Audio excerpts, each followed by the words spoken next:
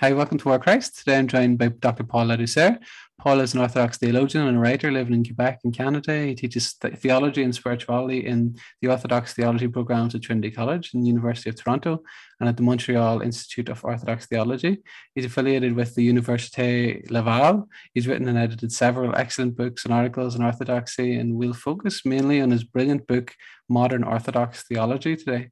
So just then to begin with this book, Paul, can you tell us what brought it about and what do you hope that readers will then gain from it?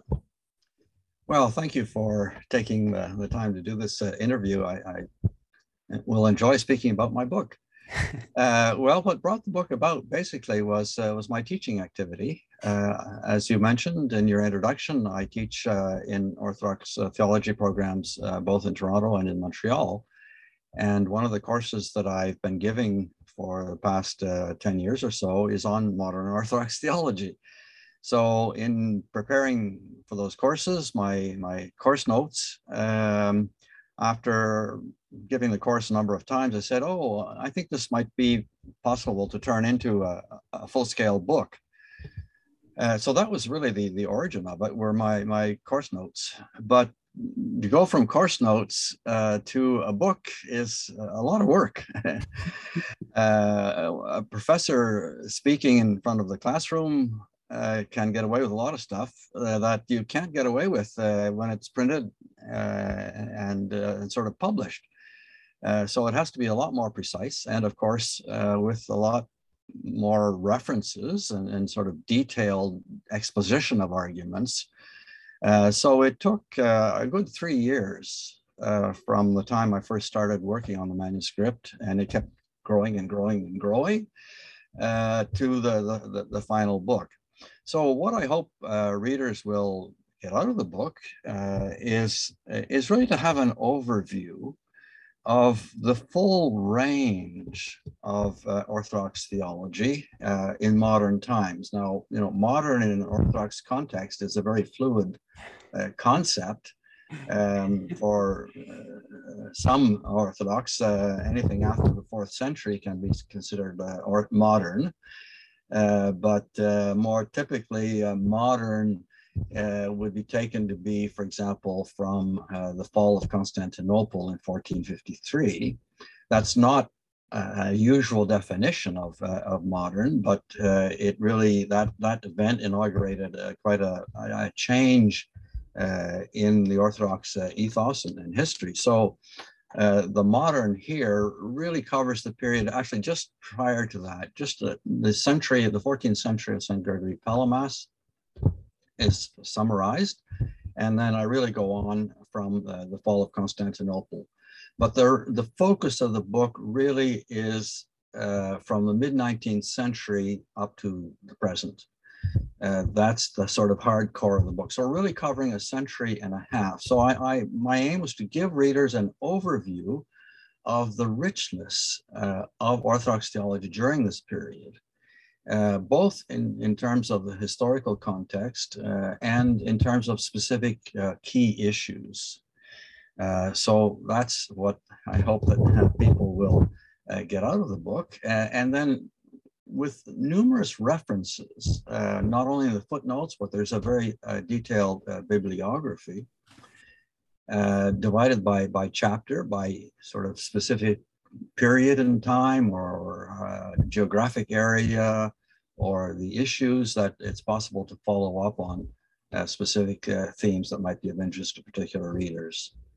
Yeah, brilliant. Thank you, Paul. That's fantastic. And then I really found it most helpful and a wonderful complement in many ways to other fantastic books by Father Louth, who's written Modern Orthodox Thinkers, and famously Metropolitan Kallistos Wars, The Orthodox Church. So then how would you compare your book with some of those?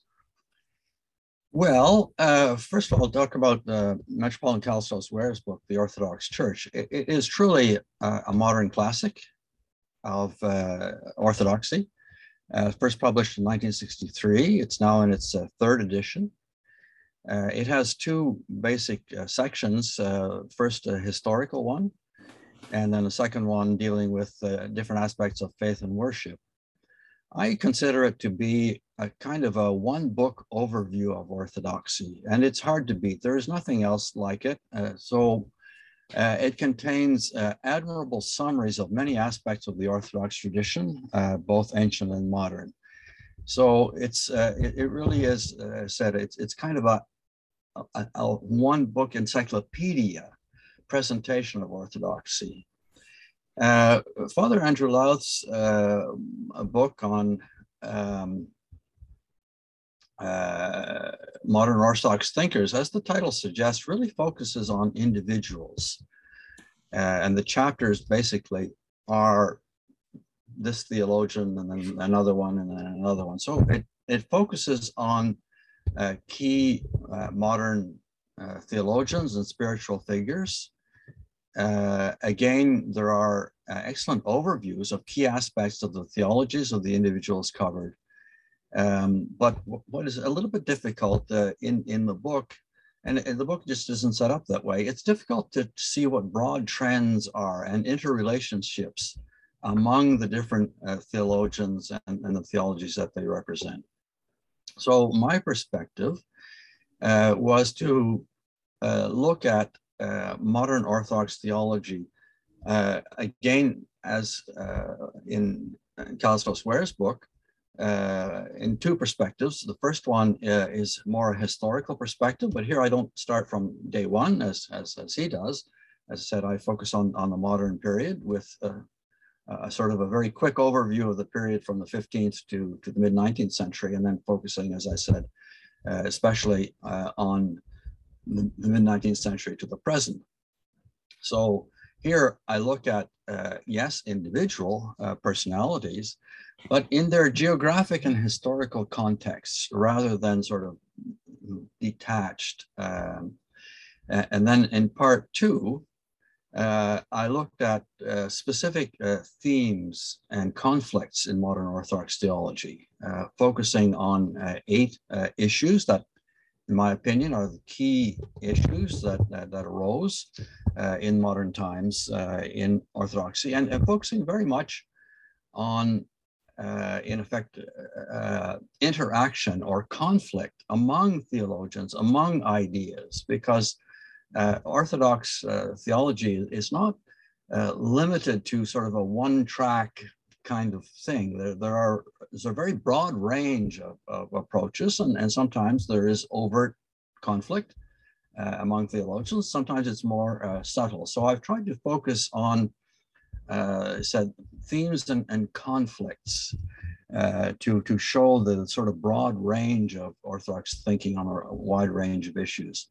And then the final part of the book, called Assessments and Conclusions, is an attempt to sort of draw things together and to highlight what are, in effect, contemporary trends in Orthodox thinking.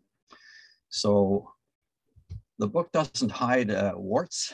There are problems in Orthodox theology, but what I try to do is to draw out the thinking of the individuals set in their historical and in some cases even social context, and to relate these both to earlier patristic thinking and to the thinking of other Orthodox theologians in the contemporary scene. Thank you so much, Paul. That's fantastic. And then if we might move to one of those, then I want to ask you a little bit about the Russian religious Renaissance then, and what was central to the Russian religious Renaissance and the new religious consciousness, as you described. Well, I'll discuss those themes sequentially, one after another, although I'll draw what the relationship is between them. The Russian religious Renaissance was a very broad philosophical and theological and even literary and cultural movement in late imperial Russia, roughly from the mid-19th century up to the Russian Revolution in 1917. And in fact, one can certainly trace the origins of modern Orthodox theology to a group of Russian thinkers called the Slavophiles in the mid-19th century. They were really the first to come up with notions and approaches to theology which really marked the modern age, sort of breaking with more traditional approaches to theology that had preceded them. So the Russian religious Renaissance was a bit later than, it was really towards the end of the 19th century, and again up to the Russian Revolution. After the revolution, it was not possible to carry on within the Soviet Union itself, and most of the key personalities then moved to the West, particularly to France. So what the Russian Revolution, Russian religious Renaissance was essentially a Christian response to non-Christian and even anti-Christian philosophies, notably Marxism, which were then popular among the Russian intelligentsia. And they revolved around the central issue of what is the future of Russia? Because the imperial system, clearly by the end of the 19th century in Russia, was decaying. It was outmoded as an aristocratic, autocratic system. And it needed to modernize for Russia to survive. So that was the key question. What is the future of Russia? So the Russian religious Renaissance was marked not only in theology and philosophy, but also in literature, in poetry, in culture in general.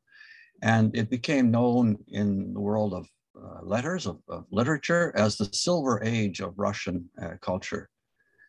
I said up to the Russian Revolution. What was perhaps very striking about the Russian religious Renaissance is that almost all of the leaders of this movement were not clergy, but they were laypersons who were concerned about Christianity, the future of Christianity in Russia in particular, but also about how the church should adapt to the modern world. The official Russian Orthodox Church at the time was greatly bound up with the Russian monarchy and with the entire imperial system.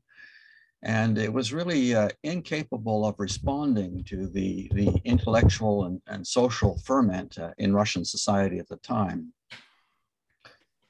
So what you refer to as the new religious consciousness was really kind of a subgroup within the broader movement of this religious Renaissance.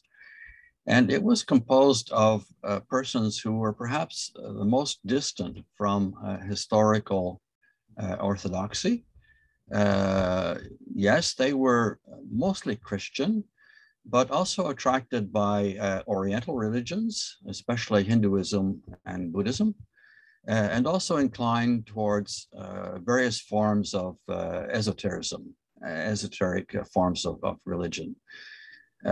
So they are within the movement, but sort of a little bit on the fringes in comparison with the main philosophers and theologians who were decidedly Christian and Orthodox.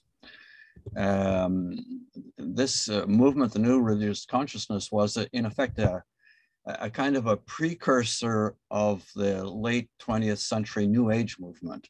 And in fact, some of the same religious leanings can be found among the members of the new religious consciousness and the New Age movement, particularly interest in Oriental religions and aspects of esoteric religious experiences and thought. Thank you so much, Paul. And then if we might move next to another fascinating emphasis in your book and within the history is on Sophia. So I want to ask you a little bit about what is Sophia. I know there's a reluctance for many people to define Sophia, and broadly speaking then, and why does it and did it spark such controversy then? Well, yes, your reference to controversies is certainly correct, because certainly I consider, and I think most Orthodox would consider, that the controversy over Sophia or divine wisdom is the most important area of conflict in modern Orthodox thought, encompassing both philosophy and theology. So briefly, stated, though, Sophia is the theology of divine wisdom, also referred to as sophiology. The essential idea of divine wisdom is to try to describe how God exists in relation to the world, how God reveals himself or manifests himself in creation. So it's really the age-old problem of how God can relate to something that is not God, outside himself, out of creation. So sophiology then attempts to unite God and creation in a single philosophical theological vision, rather than a more traditional approach of seeing an absolute difference or an impassable gulf between God on one hand and creation on the other hand. In Orthodoxy, sophiology has its origins in the thinking of the late 19th century Russian philosopher Vladimir Soloviev. He was the first to popularize the notion of Sophia, which he actually got himself from German philosophy. And then the idea was then picked up and expanded upon by some of his followers, especially Father Pavel Florensky, and in particular, Father Sergius Bulgakov. Sergius Bulgakov was unquestionably the greatest Orthodox theologian of the first half of the 20th century. And I say that quite deliberately. And I think later on in the interview, we'll come back to the discussion of why I say he was the greatest Orthodox theologian of the first half of the 20th century. So Bulgakov developed Sophia, or divine wisdom, into an all-encompassing theological perspective, which raised many problems. There are two basic ones that critics focus on who look at this philosophy. The first is that early versions of sophiology, particularly in Soloviev and Father Pavel Florensky, is that there was a tendency to treat divine wisdom as though it was a sort of fourth divine person after the Father, the Son, and the Holy Spirit. Now, clearly this notion of a fourth divine person is unacceptable in Christian theology, not only Orthodox theology, but Christian theology in general. So that kind of language, even if it was not fully spelled out, Sergius Bulgakov in particular realized that this was highly problematic, and he was quite clear to sort of extract and delete this entirely from his thinking on divine Sophia. Even though at times when we read about divine Sophia, it's not clear whether it's a personal principle or some kind of abstract notion. So the second line of critique, according to those who don't like this approach at all, is that the theology of divine wisdom, or sophiology, tends to blur, if not eradicate, the distinction between God and creation.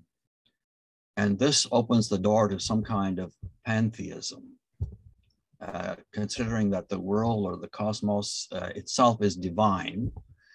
And going further in pantheism, that God has no existence outside the world, outside the cosmos. Now, none of the Orthodox exponents ever went that far, but the critics felt that this kind of blurring of the distinction between God and the world opens the door to pantheism.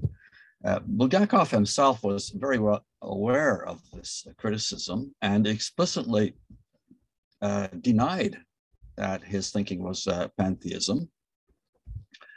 He used the term panentheism. Now, he didn't invent the term. It's a philosophical notion that in effect says God and in the world, or the world in God. And the whole question then resolves on what does the word in mean?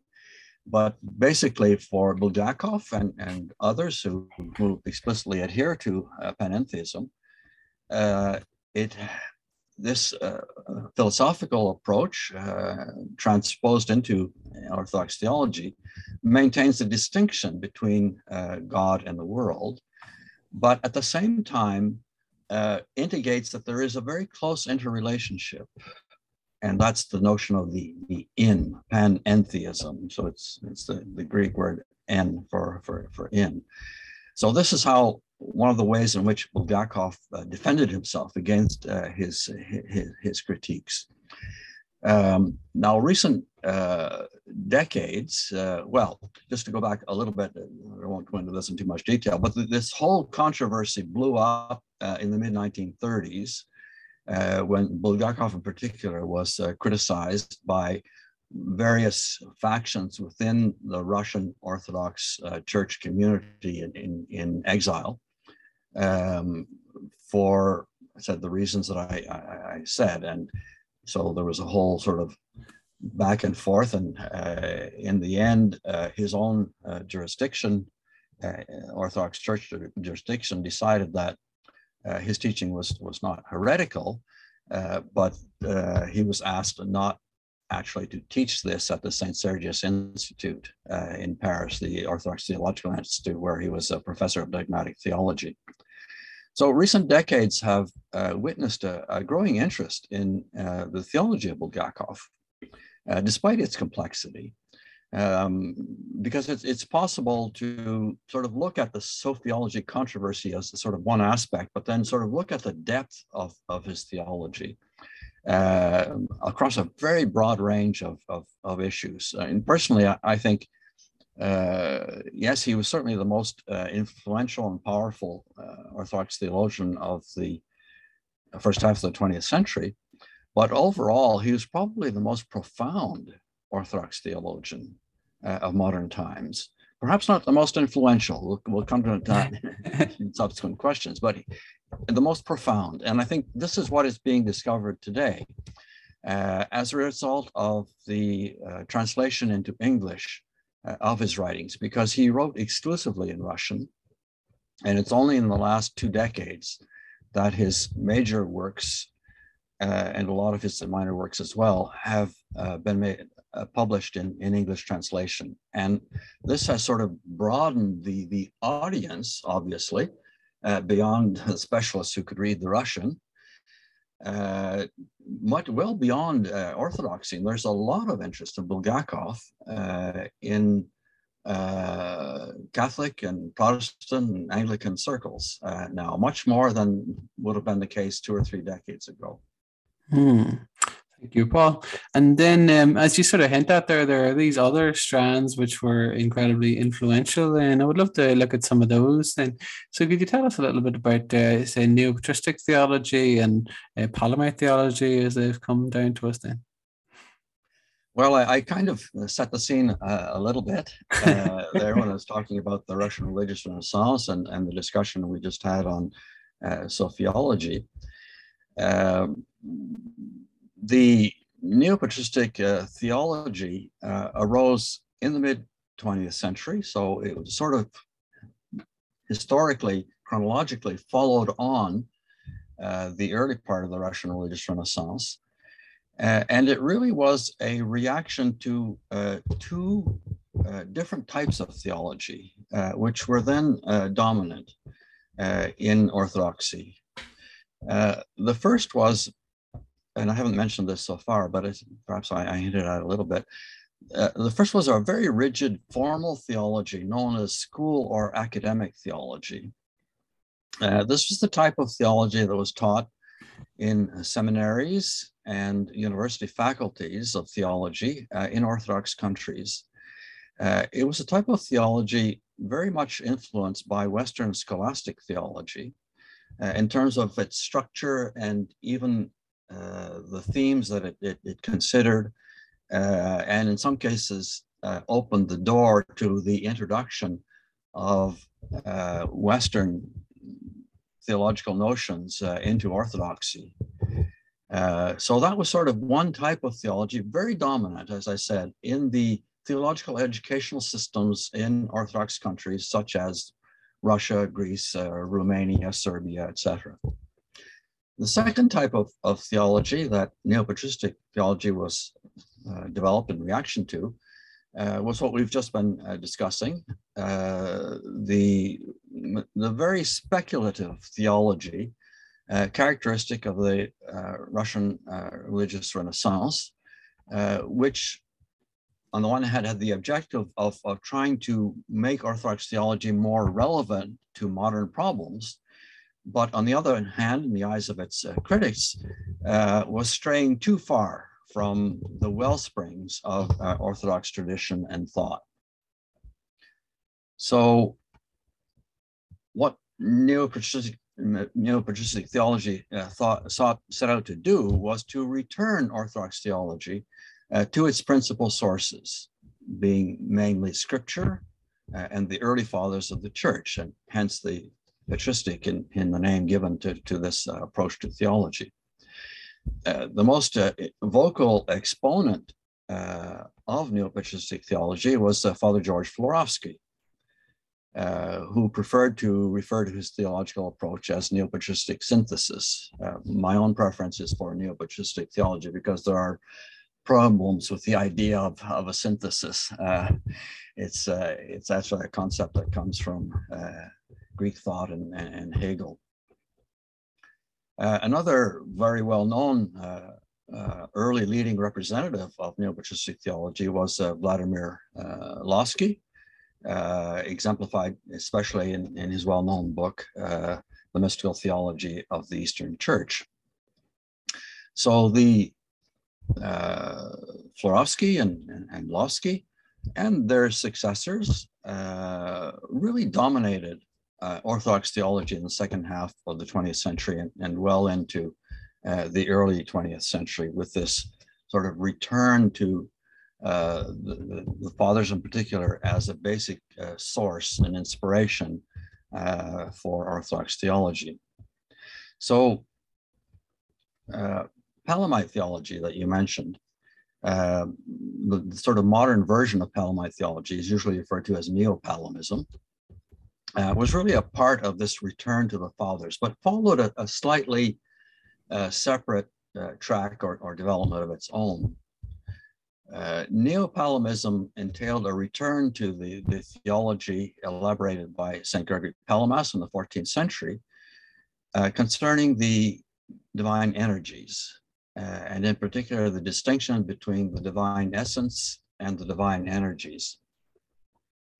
So in this theology of St. Gregory Palamas, who was basing himself on earlier patristic thinking, particularly the Cappadocian fathers of the 4th century,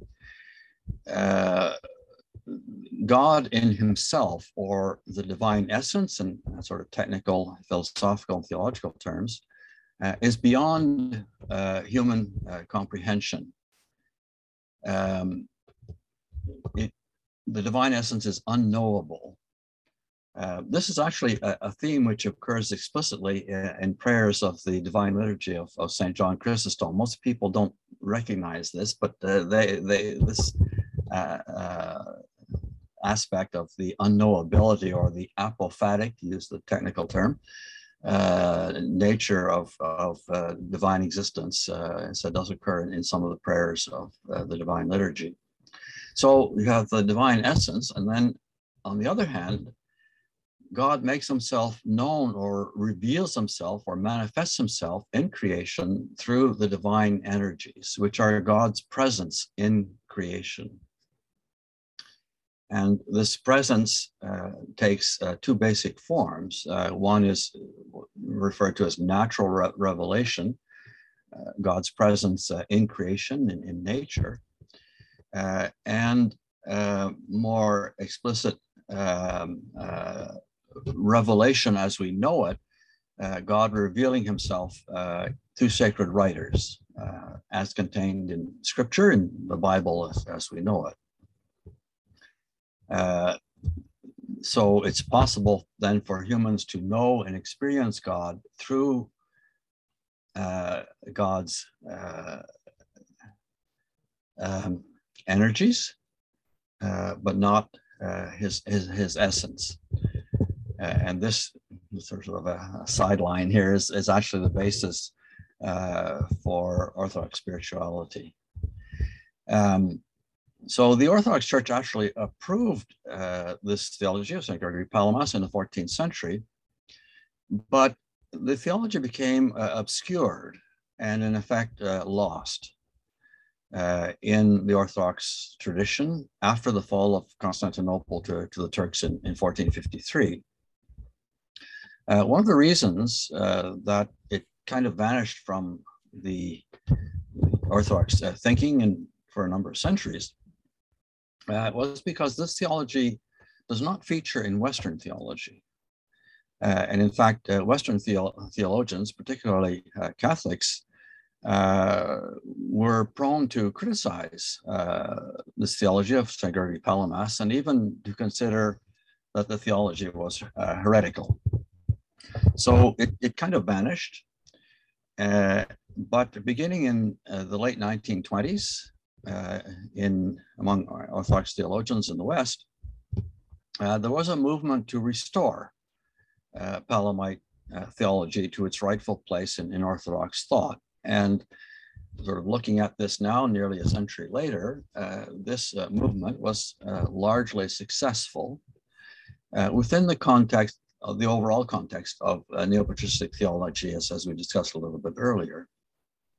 So Palamite theology can be seen as, in effect, a more patristically based theology, addressing the same problems that we were discussing earlier as divine wisdom, how God relates to the world. And this is the reason that I examined these approaches to God and creation, the title of chapter 9 in my book. I discussed these and several other approaches, modern approaches to God and creation in a single thematic chapter, because they are very closely interrelated. They're dealing with the same problematic, but with different ideas and different words and sometimes different historical foundations. Wonderful. Thank you, Paul. And then another wonderful element of your work that I found most helpful, most insightful, was how you show how these ideas have trickled down, as it were, if I'm going to put it that way, so that there's good versions of neo-patristic synthesis theology and bad versions, and you look at more open approaches like Metropolitan Kallistos Ware, who we mentioned, and then more closed fundamentalist type understanding. So I wanted to ask you a bit about that restoration of patristic thought, what it has looked like, what it could look like, or what it maybe should look like even. Yes, well, this is really the sort of key theme of Orthodox theology in the second half of the 20th century and up to the present time. And here we really have to look to Father George Florovsky, because he made this sort of his campaign, his theological campaign, if you want to put it that way, from about the mid-1930s onwards. And he was really the only one who tried to explain methodologically what he was doing. He wasn't always successful. In particular, he coined the expression the patristic mind. Florovsky advocated following the fathers, but at the same time, he was very conscious of the risk of simply repeating what the fathers said. The fathers wrote many centuries ago in the social and economic and theological context of their times. And it's not always evident how to relate that to our contemporary situation, which is so different in terms of society and culture and what have you. So Florovsky considered that it was necessary to address modern problems, but inspired by the thinking of the early fathers. And this is what he referred to as acquiring the patristic mind. Now, he never really defined what he meant by this. But if we go through his writings carefully, we can identify a number of key elements that constitute the patristic mind as Florovsky saw it. Some of these elements, I have to say, are controversial, but they are a part of his thinking on what constitutes the patristic mind. The first is the scripture as the foundation of all theology. So fairly evident, but some tendency in some branches of theology to place more emphasis on philosophical foundations. But Florovsky was very keen, as the fathers were, to ground all theology in scripture. The second important principle, in effect, flowing from this, is that Christ is the center of theological reflection. Father George Florovsky is known for a very strong Christological focus and concentration in his writing. So all theology has to relate to Christ, to the incarnation, to Christ's teachings, to passion, death, resurrection. A third principle is a very strong historical awareness. This is both history in the sense of the history of salvation, as revealed in Scripture, in the Old Testament and in the New Testament, and the history of the church. In his studies in university, Florovsky was very strongly oriented towards history, so he has this historical mind. A fourth principle is we call a Catholic consciousness. Now here, Catholic is used in the Greek sense, Katholikos, meaning not referring to the Roman Catholic Church at all, but referring to the universality of Christian teaching. So it's this sort of universal notion that a theology has to encompass all of existence, and this is reflected in Christian theology. So this is what he meant by a Catholic consciousness, and more specifically, doing theology in the context of the church, not sort of as a sort of outside independent discipline. A fifth principle, and this is probably the most controversial one, is fidelity to the Hellenistic Byzantine theological tradition. For Florovsky, theology was expressed in Greek by the ancient Greek fathers. And he had little to say and attached little importance to other sources within Christianity, even early Christianity, whether it be Syriac or in more modern times, Russian theology or what have you. For him, theology was basically Greek. And when it was pointed out to him that one of his favorite patristic authors was in fact St. Augustine. And I think this took him aback, and it's quite true. When he reads Florovsky, he quotes Augustine a lot, probably more than any other individual father. And his answer was, well, Augustine was basically a Greek father. So I said, this is probably the one that has caused the most difficulty to Florovsky's critics, because he has critics, because it seems to limit theology to, I said, the Hellenistic Byzantine theological tradition, and not take adequate account of other strands, Coptic, Syriac, Armenian, and even modern theology. A sixth, which I mentioned earlier, is a focus on contemporary issues and problems, not sort of always dealing with the issues of the 4th century or the 5th century, the 6th century. And the final aspect is the integration of theology with the prayer and sacramental life of the church. Florovsky would point out that the fathers were holy men of old. They were not simply theologians in the modern academic sense. And this is very much in the Orthodox tradition, that theology is first and foremost the experience of God. It's not reflection or thinking about God, it's the experience of God. Because of the structure of universities and academic disciplines and what have you, we tend to think of theology as the study of God, but in the ancient church, it wasn't. It was the experience of God. And hence we have St. John the theologian, known for his deep experience of God, but also his profound reflections based on his experience of God. Thank you. That's most important. Thank you, Paul. And with all that in mind, then, as here we are in the internet age, as it were, and there is that tendency to make things abstract, and we sort of live these abstract lives as avatars and screens and everything like that. I wanted to ask then, in light of all that, how might one then acquire a more patristic mind? Well, I mean, I think I've outlined the sort of elements of that go into that. I think in terms of sort of the practical acquisition of this kind of reflection is really to read the Fathers.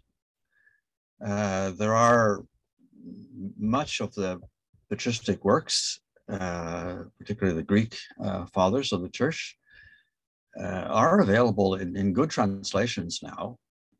In English, which was not always the case. Up until the late 19th century, there was hardly any patristic literature, whether Latin or Greek, available in modern Western languages. So it was necessary to read the actual Latin or Greek, which limited the scope of who could have access to these writings, but it was assumed that any literate person up to the early 20th century and even up to the middle of the 20th century would be able to read Latin and Greek. Well, the first English translations of the Fathers were made available in the late 19th century.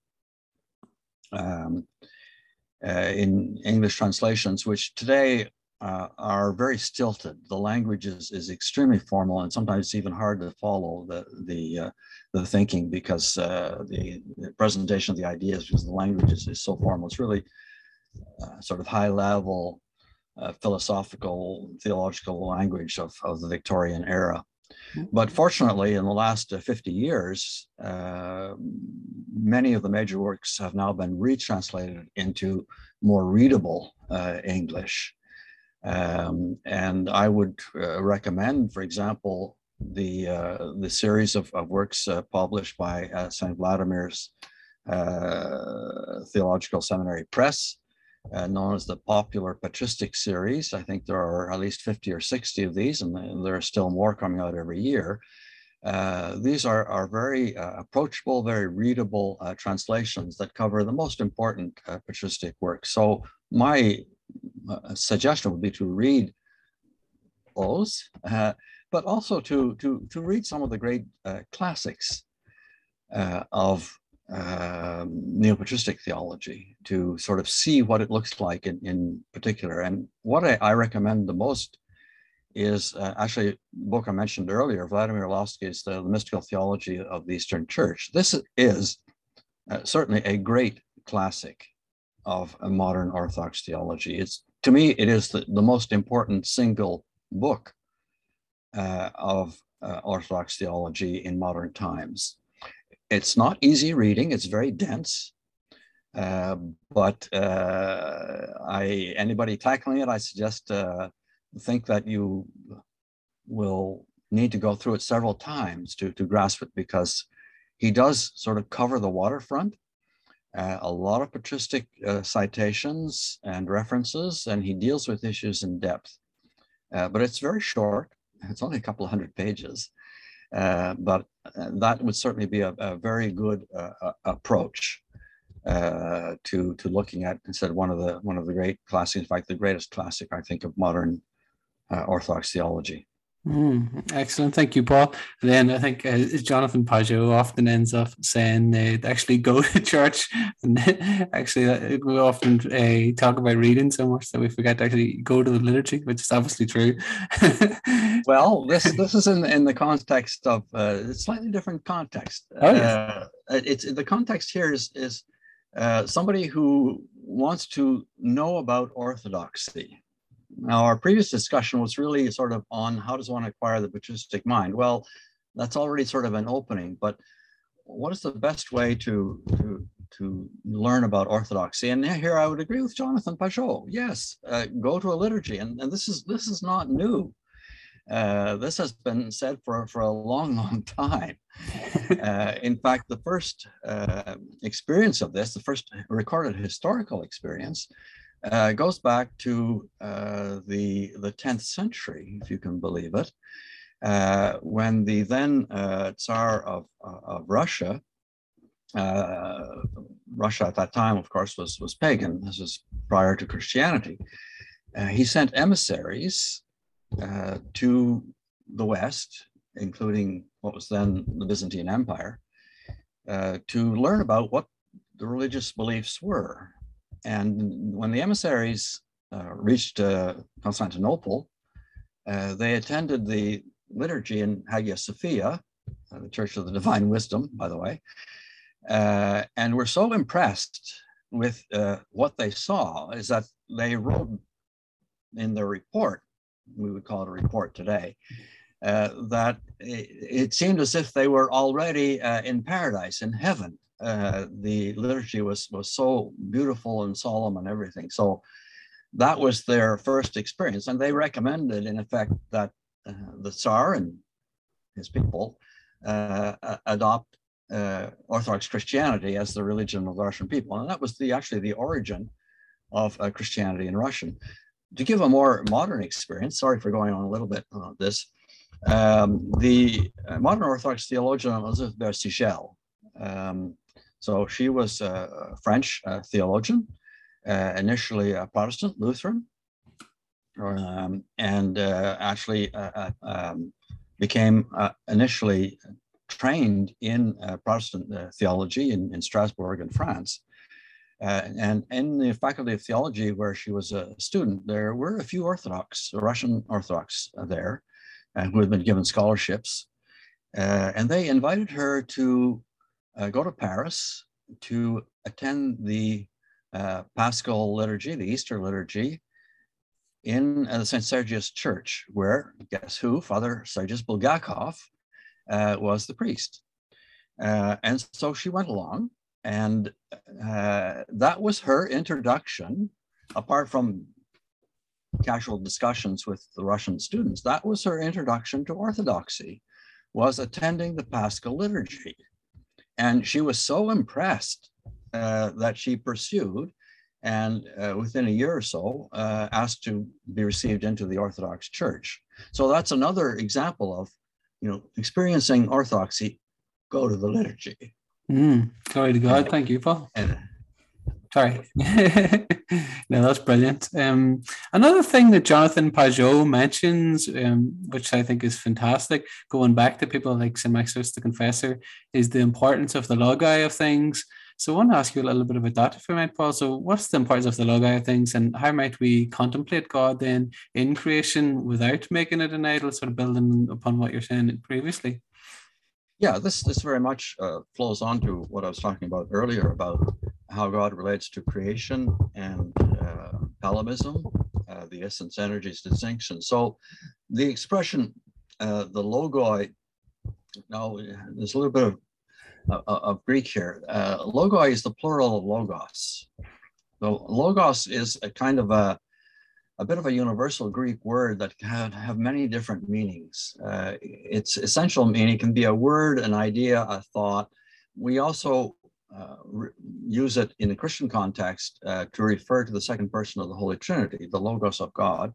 And this comes from, of course, the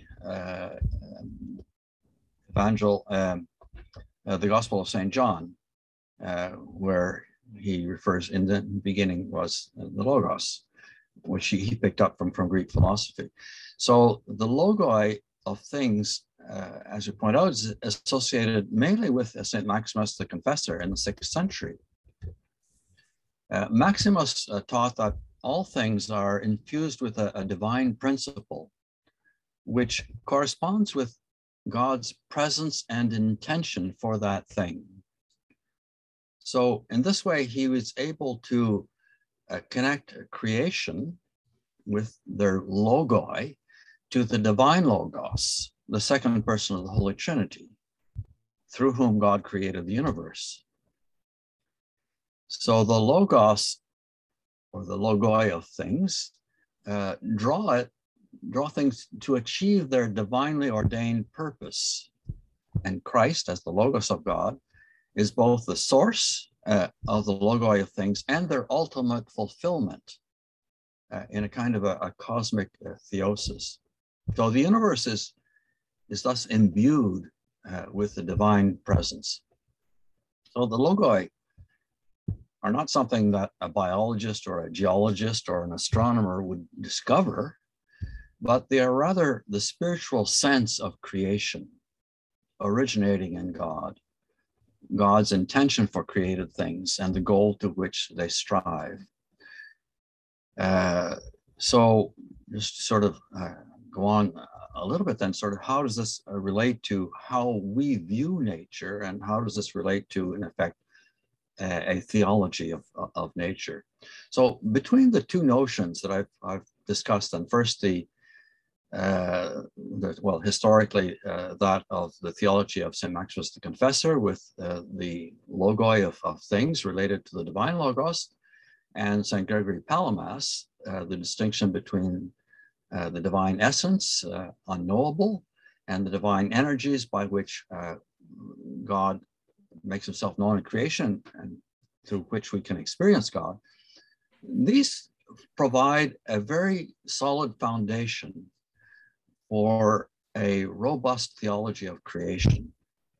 So theology then, creation then is not something that's out there that is given to humanity to use or misuse in modern times, most frequently, but is rather a divine offering to humanity, which we can then return to God.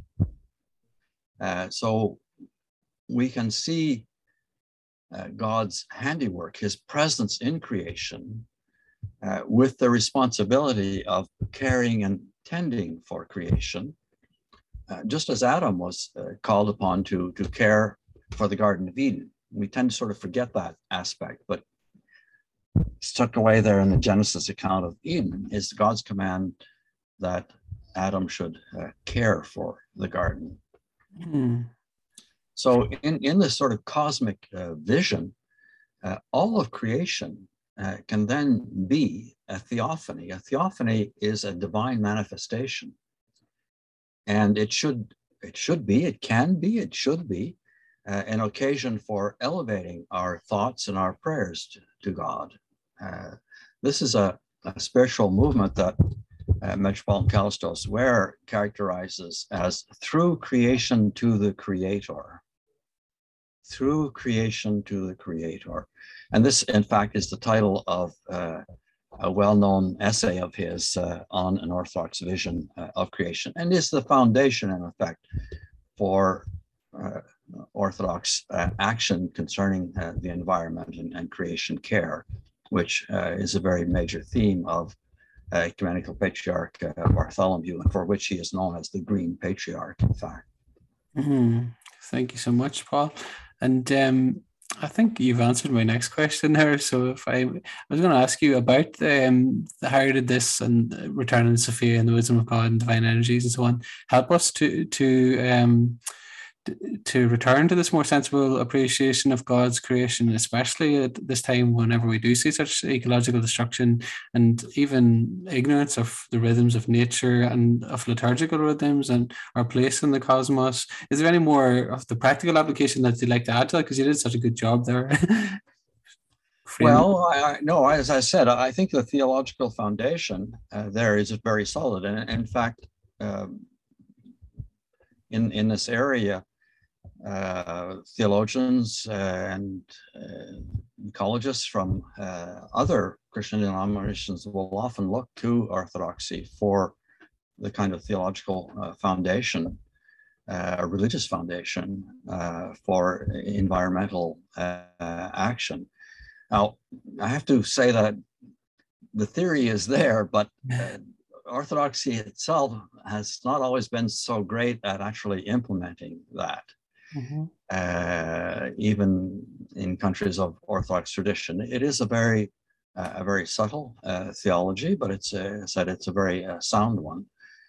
So I think there is a bit of a gap there to fill between a theology that is very good and very profound and the actual implementation of what that means in practice, and particularly in terms of when it comes to legislation and actual actions to care for the environment. And we're sort of seeing this kind of debate today in society. Thank you for that, Paul. And then what I think is most important about orthodoxy in your work is the balance between that cosmic vision and emphasis on persons and how they interrelate. So I just want to ask you as a penultimate question, so what does an orthodox understanding of personhood really sound like then? And what are some of the limitations maybe of personalist theology as it's developed then? Well, this is really going into what is probably the second most important theme in modern Orthodox theology, which is the theology of the human person. Again, its origins can be found in the Russian religious Renaissance, when the Christian philosophers and theologians in late imperial Russia were reacting to the impersonalist philosophies of the 19th century. These philosophies sought to denigrate the value of individual human existence and instead elevated particular aspects of human existence to be the sort of supreme values. In particular, this is evident in Marxism, where social class and economic relations were considered to be the supreme values for humanity and the basis for, in effect, the restructuring of society. This is part of the debate on what is the future of Russia and its ultimate resolution in the Russian Revolution and the installation of communism. So the 20th century, in effect, saw this kind of thinking carried to great excess, especially, as I said, in communism in the Soviet Union and in the communist bloc countries of Eastern Europe after World War II, but also a slightly different perspective in Nazism in Germany, with all of the horrible consequences that we know. So the individual person in both cases is really of no value. Only on one hand, only the social and economic relations and classes are important.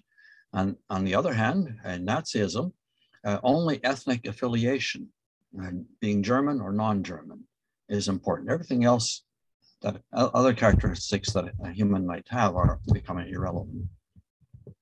So these and other related ideologies take a very partial or limited view of human existence.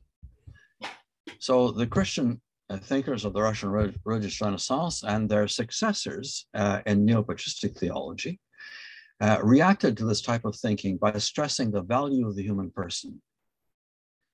And here we have to sort of go back a little bit in the history of Christian thought.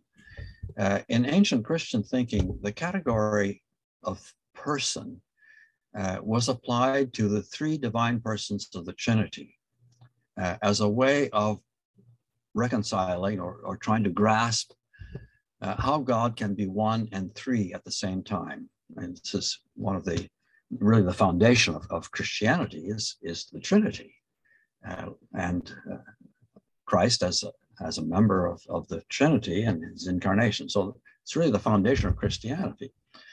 But God is one, and how can he be three? and yet still be one. So this was the basic sort of philosophical, theological problem of the early centuries of the church, was how to deal with these two notions that seemed to be contradictory.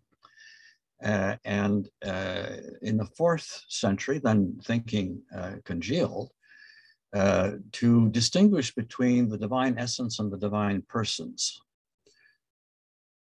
So the divine essence, yes, is one. There is one God with one divine essence or nature, but there are 3 divine persons, each of whom is distinct from the other, is unique, and yet they are united with the other persons in a bond of mutual love. So the Orthodox personalists, beginning with the Russians, applied this framework from divine existence to human existence. So humans share the same divine essence, human essence or nature, but are many distinct and unique persons. So the category of person then was extended from divine existence to human existence. So in this case, this theology is derived from the more traditional theology of human existence, which is founded on the notion of a divine image. Well, this, of course, comes from Genesis account of creation of humanity, where it said that God created humans in a divine image and likeness. So the personalists considered that a key aspect of the divine image in humanity is this notion of existence as persons. As the Greek philosopher and theologian Christos Ioannaras says, humans have a personal mode of existence, just as the Trinity does. And this is the sort of aspect of